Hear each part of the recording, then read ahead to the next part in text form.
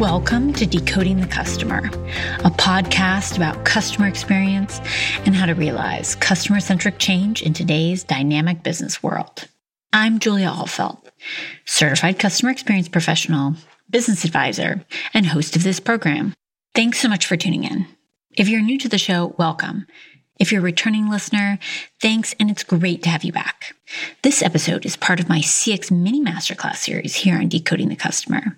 These weekly episodes are published each Thursday and designed to be punchy, bite-sized overviews of key customer experience concepts and ideas for how you can help your organization thrive through customer centricity. Whether you're new to the field of customer experience, are preparing for the CCXP exam, or are a seasoned professional looking to brush up on a few basics, this series will help you improve your knowledge, skills, and performance to stand out as a CX professional. This is episode 75, a bit of a milestone for the program. It's also the second episode of March 2020. Today, we're going to talk about voice of customer feedback loops, what these are, and why they're important for any organization that wants to improve customer experience. It's one thing to map the customer journey. It's another thing to manage and improve the customer journey on an ongoing basis. That's where the rubber really meets the road. Yet, establishing the right framework is something I've seen many organizations struggle with. So today, I'm going to cover an overview of the concept and some do's and don'ts. If you're looking for guidance and ideas on how to move customer journey management from haphazard to gold standard, then this episode is for you. As always, if you're out and about while listening to this and hear something that you'd like to remember later, don't worry about writing it down. You can find an overview of the key concepts we've covered today in the show notes for this episode, which are on my website, julia-ahlfeldt.com or decodingthecustomer.com. As an organization progresses up the customer experience maturity curve and customer experience moves from being a project to a permanent fixture within the way of doing business, a key component is establishing a mechanism for ongoing management and improvement of the customer journey, otherwise known as the voice of customer feedback loop.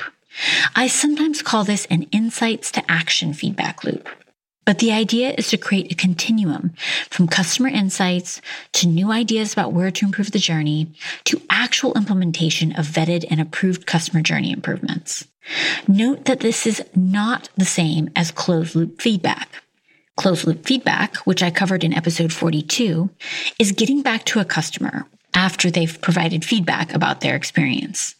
Usually, this entails letting the customer know that they've been heard, the actions that have been taken or will be taken, and if appropriate, some form of resolution. Once again, we have customer experience terminology that sounds very close, but is actually pretty different.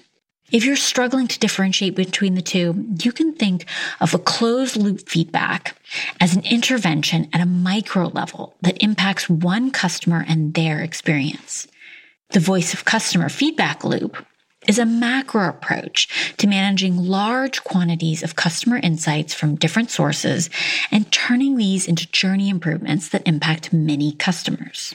When an organization launches a customer insights initiative or maps the journey for the first time, it undoubtedly highlights opportunities to improve experiences. The natural reaction is for the organization to establish a project or maybe a task force to identify, prioritize, and implement possible solutions. All of this is great. I'm rarely going to voice concern about efforts to improve the journey, but the challenge here is twofold. First, the list of identified improvements is often overwhelmingly long, so prepare yourself for that if you're embarking on your organization's maiden voyage for journey mapping. Usually, this list of improvements is so long that it's not really suitable for a 3, 6, 9, maybe even an 18-month project. The second challenge is that the journey and underlying needs of customers aren't stagnant. They're ever evolving. If you were to do customer journey research or to map the customer journey today, 6 months later, there would be new needs and issues because products, services, and customers themselves are always changing. For these reasons, we can't expect to just map the journey every few years, come up with a big list of fix-it items, go to work on those, and call it good. No. Customer experience leaders can use that approach to initially raise the profile of customer experience and journey management, but ultimately to establish sustainability and realize the business benefits of customer experience management. There needs to be a voice of customer feedback loop so that issues with the customer journey are constantly being scrutinized, solutions are being developed, and improvements are being deployed. Now that we've covered a broad definition of the voice of customer feedback loop and why we should care about it, I'd like to share some tips and suggestions for establishing an effective and sustainable feedback loop. Let's start with insights. My suggestion here would be to establish an ongoing process for aggregating customer insights from across the organization. That's generally the global best practice. You might have raised awareness about customer issues through a once-off effort, but to make this sustainable, you need to be continually sourcing, consolidating, and reviewing voice of customer data. Voice of customer is a huge topic unto itself. I'll refer you back to episodes 39 through 42 for more detail. And the answer to where to get this data will be different for every organization. But the point is, you'll need to establish a process for gathering an array of insights about the customer journey. To keep this going, insights analysis will need clear ownership and someone to champion the message. I've seen this be most successfully implemented as a key job responsibility for someone like an insights manager. Next is development and prioritization of journey improvements. Here, you need both governance and creativity. Cross-functional participation in the process will be key, as will a regular structure for evaluating issues and developing solutions. I've seen some organizations successfully implement customer councils or steercos whose responsibility is managing journey improvements. They can be creative problem solvers, the gatekeepers, and the taskmasters all rolled into one. The key here is to get a respected senior leader to chair this and to remain committed, and also to establish a regular cadence for the governance group to convene. Journey improvements are rarely relegated to one silo within the business, so you need to have cross-functional representation. This also is a major best practice for this. Your steerco or governance group should have a clear mandate and objective. Perhaps that's as simple as improving the customer journey to enhance customer lifetime value. But whatever it is, a clear objective will be the guiding light for all decisions and how you measure success. As solutions are vetted, they should be prioritized based on impact to the journey and to the business. Again, that's a big topic on its own, and I dedicated episode 54 to an approach for prioritizing journey improvements. But the bottom line is to ensure that you have some prioritization process in place that ensures you're putting your efforts where they will have the biggest impact, both in terms of return on investment and creating a better journey.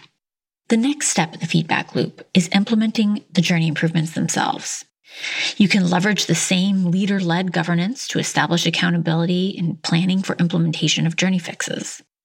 If your organization has a project management office, perhaps you can plug into that for expertise and project management support. It's important that customer experience management as a whole not be treated like a project or a program, but individual journey improvement opportunities can definitely be tackled in this way.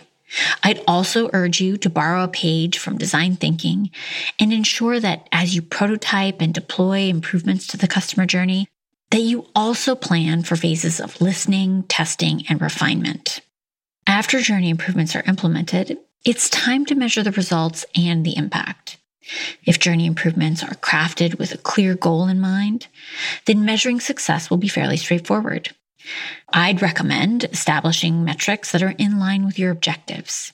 If the goal of your voice of customer feedback loop is to improve the journey or customer lifetime value, then you'll want to measure things like retention, growth of customer base, and profit per customer, plus whatever factors influence these. As with the management of the insights phase of things, your measurement approach will require clear ownership and a regular cadence. Often, this takes the form of some monthly or quarterly reporting that is part of someone's job responsibilities to create. These measurements become your success stories back to the rest of the business. So don't forget to factor in return on investment, customer testimonials, and whatever else will resonate with your stakeholder audience. Remember that consistency is key.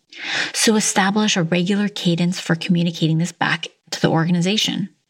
And finally, changes in metrics and measurement will probably raise new questions, catalyzing hypotheses that may become items for voice of customer research.